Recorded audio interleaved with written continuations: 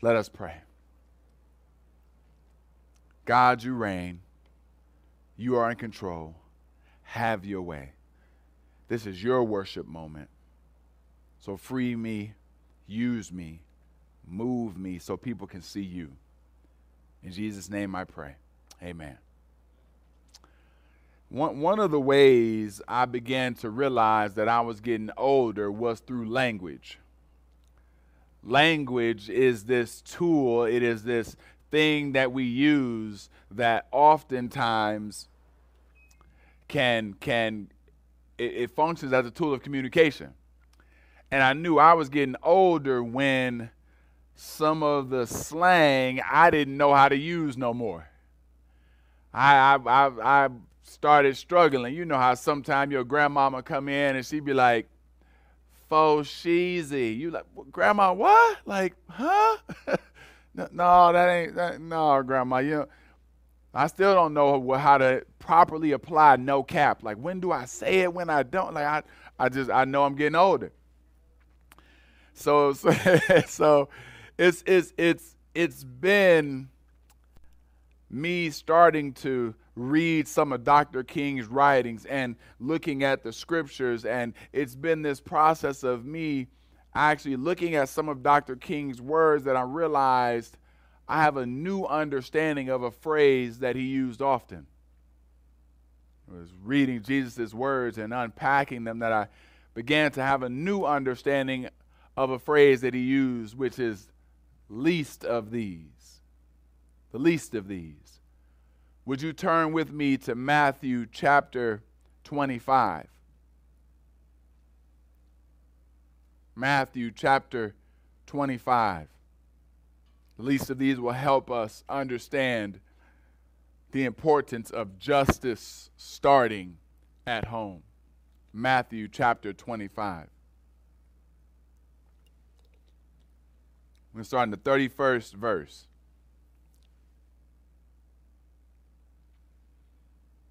Verse 31 starts with, "When the Son of Man comes in his glory." Now, pause. I'm going to read this entire section. Sometimes in a story, you can in a parable, you can begin to daydream and start thinking other things. Try to focus so you hear the fullness of what Jesus is describing. "When the Son of Man comes in his glory and all the angels with him, then he will sit on his glorious throne. Before him will be gathered all the nations, and he will separate people one from another as a shepherd separates the sheep from the goats. And he will place the sheep on his right hand, but the goats on the left. Then the king will say to those who's on his right, 'Come, you who are blessed by my Father, inherit the kingdom prepared for you from the foundation of the world.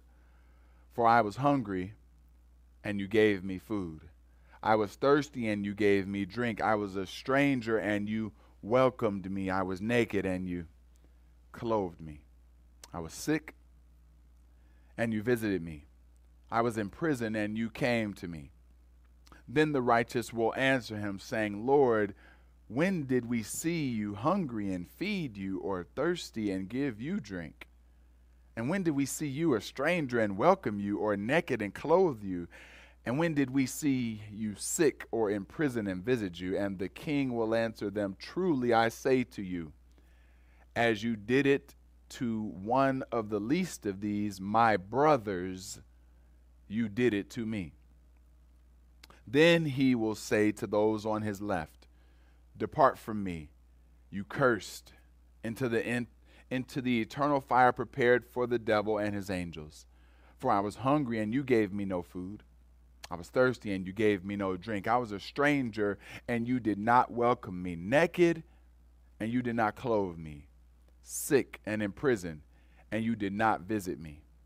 Then they also will answer, saying, 'Lord, when did we see you hungry or thirsty, or a stranger, or naked, or sick, or in prison, and did not minister to you?' Then he will answer them, saying, 'Truly I say to you, as you did not do it to one of the least of these, You did not do it to me. And these will go away into eternal punishment, but the righteous into eternal life. First couple verses. When the Son of Man comes in his glory and all the angels with him, then he will sit on his glorious throne. Before him will be gathered all the nations. All the nations. What are the nations? The nations represent this beautiful expression of God. We all get to bear God's image. We all get to reflect him. And God does not say, when you come to me, abandon your past. Abandon your heritage, abandon your culture, abandon the national titles that are connected to you. No, God sees beauty in those things. He's going to summon all nations, this beautiful mix. But here's the catch. And what we've been talking about on Tuesdays during our cultural conversation time. Your national connection, the nation, the race, the ethnic culture that you come from never supersedes your Christ family. And so while the nations will be gathered, then there's going to be a separating that takes place. And he gives some more information. He says, and he will separate people one from another as a shepherd separates the sheep from the goats, and he will place the sheep on his right and the goats on his left. Then the king will say to those on his right, come, you who are blessed by my Father, inherit the kingdom prepared for you from the foundation of the world. There was a beginning, and you were in mind. God said, I've got a place that I'm making for my people where you are going to be able to delight, and I want you to inherit it.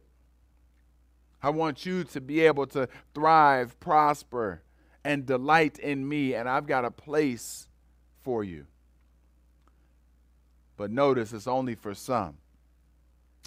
And there's criteria for entering into that place. Verse 35, it says, for when I was hungry, you gave me food. When I was thirsty, you gave me drink. When I was a stranger, you welcomed me. When I was naked, you clothed me. Sick, visited me. In prison, you came.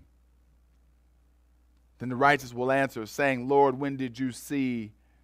When did we see you? When did we see you? When did we see you? And he says in verse 40, you did it to one of these, my brothers, you did it to me. In all of the years that I've heard people talk about this, one of the first things people said and things that I would say was, the least of these are the broken. The least of these are simply the down and out. The least of these are just those that are hungry, that have fallen on hard times. The least of these are those in prison. Go to those. But actually, after reading these scriptures and realizing what the King, Jesus, is saying, there's actually a nuance. Notice what he says in verse 14. You did it to one of the least of these, my brothers. My brothers. Jesus refers to those that are saved, those that love him, those that are within his family as brothers. If you look in Matthew chapter 10, it's a chapter where the 12 apostles are named. Jesus is sending out the 12 apostles. He's telling them, hey, get ready. Persecution's going to come. He then says, don't worry, though. I got you. Persecution's going to come. You don't need to be scared. And then he says in verses 40 through 42, whoever receives me and whoever receives me receives him who sent me. The one who receives a prophet because he is a prophet will receive a prophet's reward, and the one who receives a righteous person because he is a righteous person will receive a righteous person's reward. And whoever gives one of these little ones, it's a word that least of these is built upon. It's like a Greek building Lego set where the word kind of has morphed out of another one, and they together hold the meaning. He says, if you receive me, you receive the one who sent me. That's the little ones he's talking about. the disciples he's talking about, that's the brothers that he's expecting to be cared for. You look anywhere else in the book of Matthew, the term brothers refers to spiritual brother if it's not an actual blood brother. We get it in, it's clear when you look in the book of Matthew chapter 7. That thing we like to use real quick, right? Who you judging? Who you looking at? Get your finger out. It's quite clear when you look there, right? Matthew chapter 7 says, "Judge not that you be not judged. For with the judgment you pronounce, you will be judged. And with the measure you use, it will be measured to you. Why do you see the speck that is in your brother's eye?" How can you see a speck in your brother's eye if you and your brother are not spiritually on the same page? There's no accountability. We are able to be accountable to one another and expect things of one another and even call out things in one another or allow someone to call things out in us because of our Jesus connection. But do not notice the log in your own eye. Why do you see the speck that is in your brother's eye, but do not notice the log in your own eye? Or how can you say to your brother, "Let me take the speck out of your eye," when there is the log in your own eye? You hypocrite, first take the log out of your own eye, then you will see clearly to take the speck out of your brother's eye. See that? So Jesus has some separating that he's doing between those that will be with him and those who will not be. And he's expecting the gauge, the temperature, the criteria by which he's going to look and say, how did you care for people? It starts at home.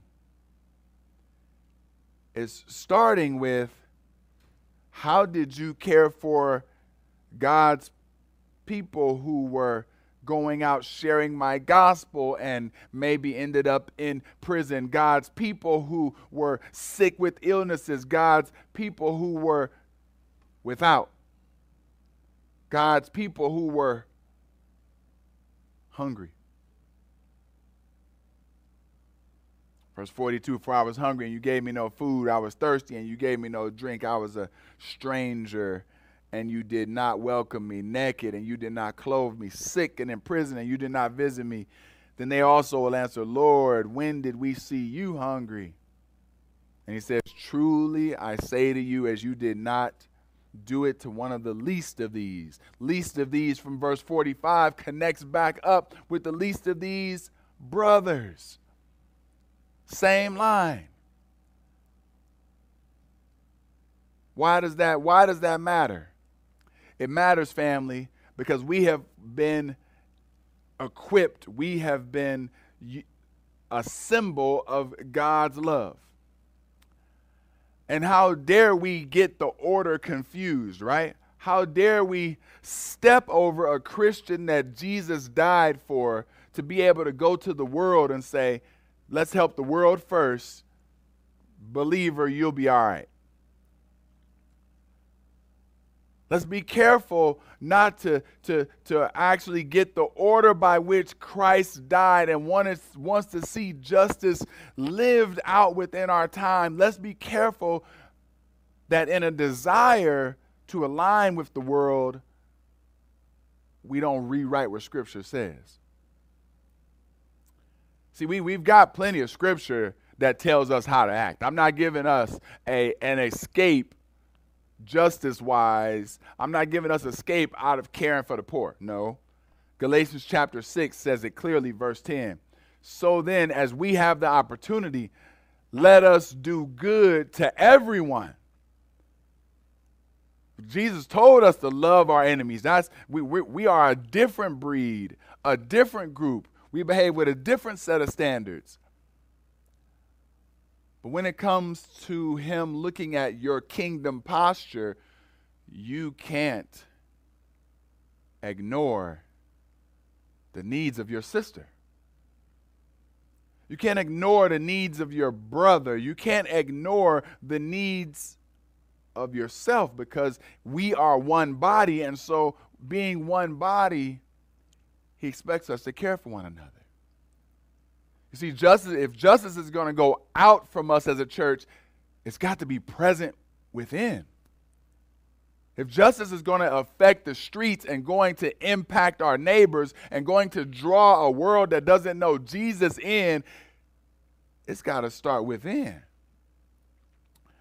I was listening to a rapper talk about, they do these like interviews. And interviews talk about like, hey, what was it like when you was on tour? What was it like before you blew up? Da, da, da, da. They said, man, what's the time when you were hurt the most? He reflected. He's like, yeah, I've been, jail, stabbed, da, da, da, da, all these. So the time that I got hurt the most, though, was when my cousin, and this brother was is into illegal behaviors. He said, my cousin and I were both in this illegal world together. And the time that I was hurt the most was when my cousin worked with the police against me. Set me up to go. I said, man, even the world gets that family is first. Even the world gets that paradigm. How can the church, the expression of God's grace and mercy here on earth and an example of his justice going forward, how do we miss caring for one another? And I mean caring, I mean as one who needs to repent at times, looking at other members of the church and wanting to see harm come their way, wanting to see them not do as well, wishing that their ministries folded. Yeah, we can have these very different perspectives on how things are supposed to go, but that's still your brother. That's still your sister. And I was put on to this. I was turned on to this. I was awakened to this perspective of what it looks like to love passionately, starting with home for the sake of justice, as I read Dr. King's works. Dr. King in jail in 1963, he pens this letter. And there is something that cuts deeper than these points I'm going to list. Because in his letter, he's got a bunch of points that hurt, that are painful, that leads him to bring forth an entire movement. But there's something still even deeper than these things that hurt. It's something deeper than them calling him an outsider, right? They call him an outsider that's come to kind of cause a little bit of trouble within Alabama. And that's when he says his famous quote, "Injustice anywhere is a threat to justice everywhere." He had been working with local people on the ground for months trying to bring forth change. But he says injustice anywhere is a threat to justice everywhere. Anyone who lives in the United States can never be considered an outsider as long as injustice prevails. There was a pain that he experienced that was even greater than the pain of injustice. He listed the compassion and the walking with the hurting that he had to do on the front lines there in Alabama. He said there's more unsolved bombings of Negro homes and churches in Birmingham than in any other city in the nation. These are hard and brutal and unbelievable facts, and on the basis of them, Negro leaders sought to negotiate with city fathers, but the political leaders consistently refused to engage in good faith negotiations. They come to the table, talk to them, yeah, we're going to do something, and then never follow through. He said, but there was still something that hurt more than that pain of injustice. He said he tried to get his people ready. One of the trainings that King would do is bring in kids and have, okay, you want a world with us? We're going to sit you at the lunch counter. We're going to yell at you. We're going to smack you in the head. We're going to say the worst things that you have ever heard someone say to you to prepare you for what's waiting out there. And he had to watch as kids were breaking down, getting trained up to be able to endure for the sake of justice. But there was still something more painful than that. There's people that kept saying, just wait. Don't worry, justice is going to come. Wait. Y'all are trying to push too hard. Wait. King said, frankly, I have never yet engaged in a direct action movement that was well-timed according to the timetable of those who have not suffered unduly from the disease of segregation. For years now, I've heard the word wait. It rings in the ear of every Negro with a piercing familiarity. This wait has almost always meant never. Wait. Even beyond the pain of waiting, unsolved bombings, was the letter and the group that sparked Dr. King to writing his letter from a Birmingham jail. That group was a group who wrote a letter in a newspaper called A Call for Unity. And that group was 8 local white clergymen, Christians, believers. As he's out trying to champion for true unity, for trying to bring forth change that allows people to have dignity, value, and worth, as he's moving forward, trying to advance a sense of kingdom, heaven here on earth, the people who write him, who undermine him, who cut him, is the church. Broke me down, because I'm looking like, okay, let's see now King be justified. Let's see now King has been undermined, cut. He said, if I was to allow my staff and I to respond to every negative thing that we get, we would do nothing but write all day. But because it came from y'all, because it came from some church folks, some people, some family, let me sit down and write you back.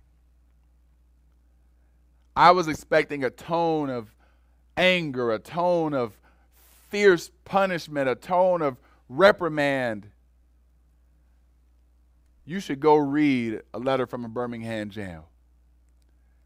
It is one of the most gracious, caring letters that dismantles the points that they raise, but still upholds them as brothers.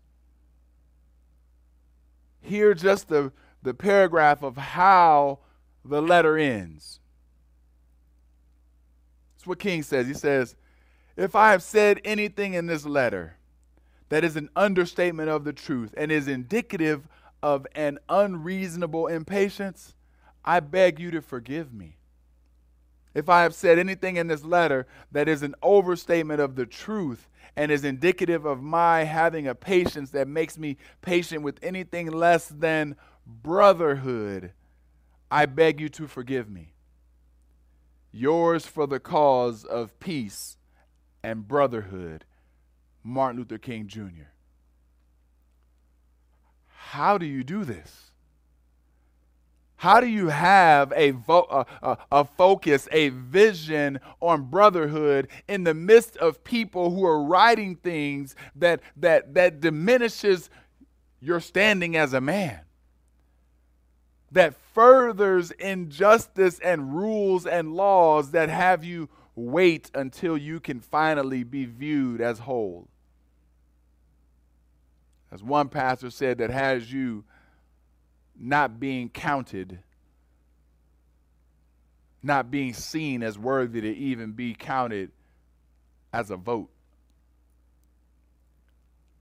But see, when you know that what God calls us to is a brotherhood by which we love one another, by which he will look and say someday, how did you treat your sister? How did you treat your brother? How did you treat the one who I died for? How did you care for that group? And then out of that love, how did you go unto the world? You see, family, I'm wanting us to get it right. I want us to not be ignorant. I was ignorant. I misunderstood. I thought the least of these meant the poor. Go care for the poor. No, the least of these means Christians that love Jesus and are poor, because those are my brothers. And we together will go out and care for the lost that are poor. There's always a we, and there's always a need. There's a need when someone stands up for Jesus and takes a risk and gets imprisoned. There's a need when someone is out living in a way where they are trusting God to provide for them and they just need a meal. There's a need for people to come along financially and help those that might be willing to do life in foreign places, foreign missions, urban missions. There's a need. And part of the challenge, part of the critique, part of the rebuke is for people who saw needs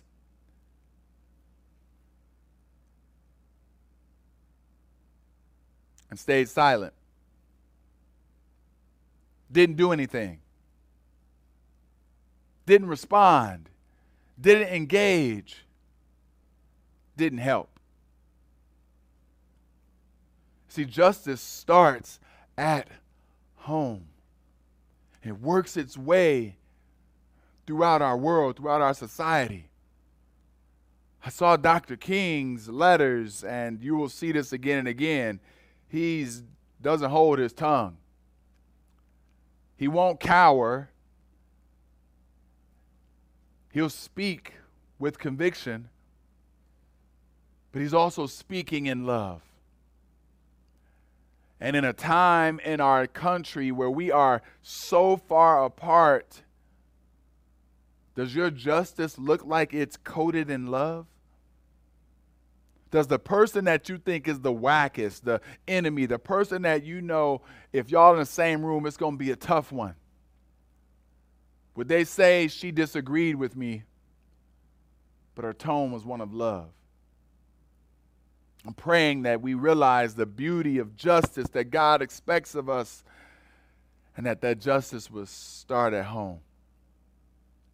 One of the reasons why I'm really excited about our new sermon series is that type of like caring for one another, that type of loving across difference, that type of, hey, my national connection is real and my African American origins are real, but it doesn't supersede my Christ-like brothers and sisters who I have that might be Asian, Caucasian, Indian. Like, it doesn't supersede that type of reality, that type of connection, that type of bond. It's kingdom. It's kingdom. It's counter to the way this world works. That in Jesus, I would have people closer to me than folks that are even blood born. That's counter. That's Christ's kingdom come.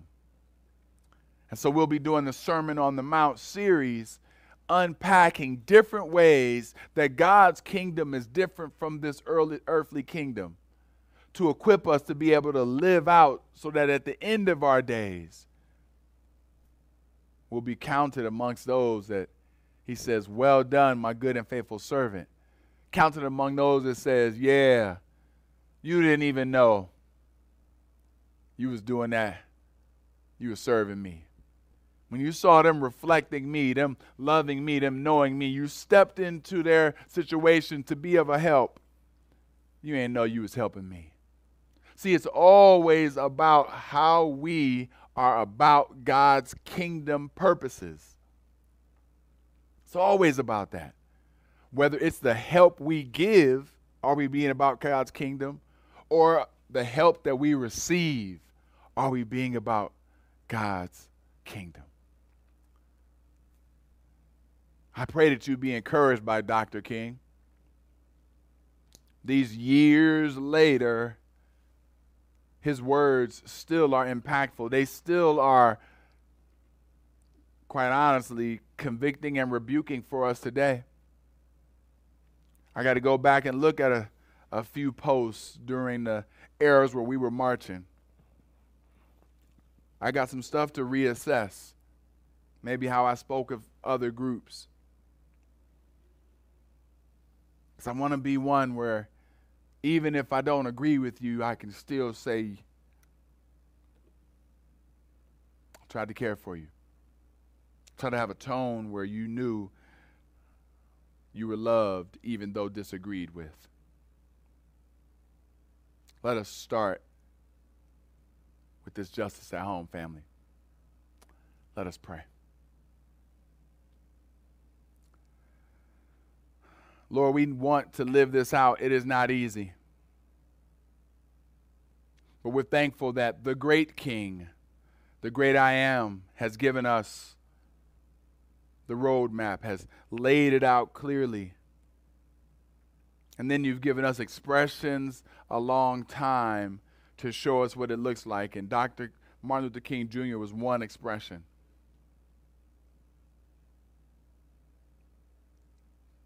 We're not all going to be like Dr. Martin Luther King. But we all can be like you, Jesus. We all in our own ways can model this sacrifice, care, and support of another. And then trust, Lord, that it'll ripple effect throughout this world. Help me to treat my brother in the way that you would expect. Because ultimately, it's bigger than me and it's bigger than them. It's worship unto you. It's in Jesus' name we pray. Amen. Amen. Oh, family. Yep, y'all know that go for political, church, some family. Some people got family members that they talk about, don't speak about. Let's be the loving presence that God wants us to be. Amen? Amen. Part of the reason why we do all this is because there will be a time when Jesus comes back. That parable is one of Jesus Christ returning and then doing a separating. And there will be a time when he comes back. And he comes back to get his children. And the question is, will you be going with him into the eternal paradise that he's prepared, or will you be going to an eternal fire? My goal is never to scare you into heaven. That type of lifestyle don't last. But it is to get you to think about a reality that there's more to this life. There's more to just breathing on this earth. There will be a day when your breaths stop. And my prayer is that you would know Jesus Christ, that you would accept him as your Lord and Savior, that you would believe he died on the cross so that you could live. He's the one who says, I'm dividing.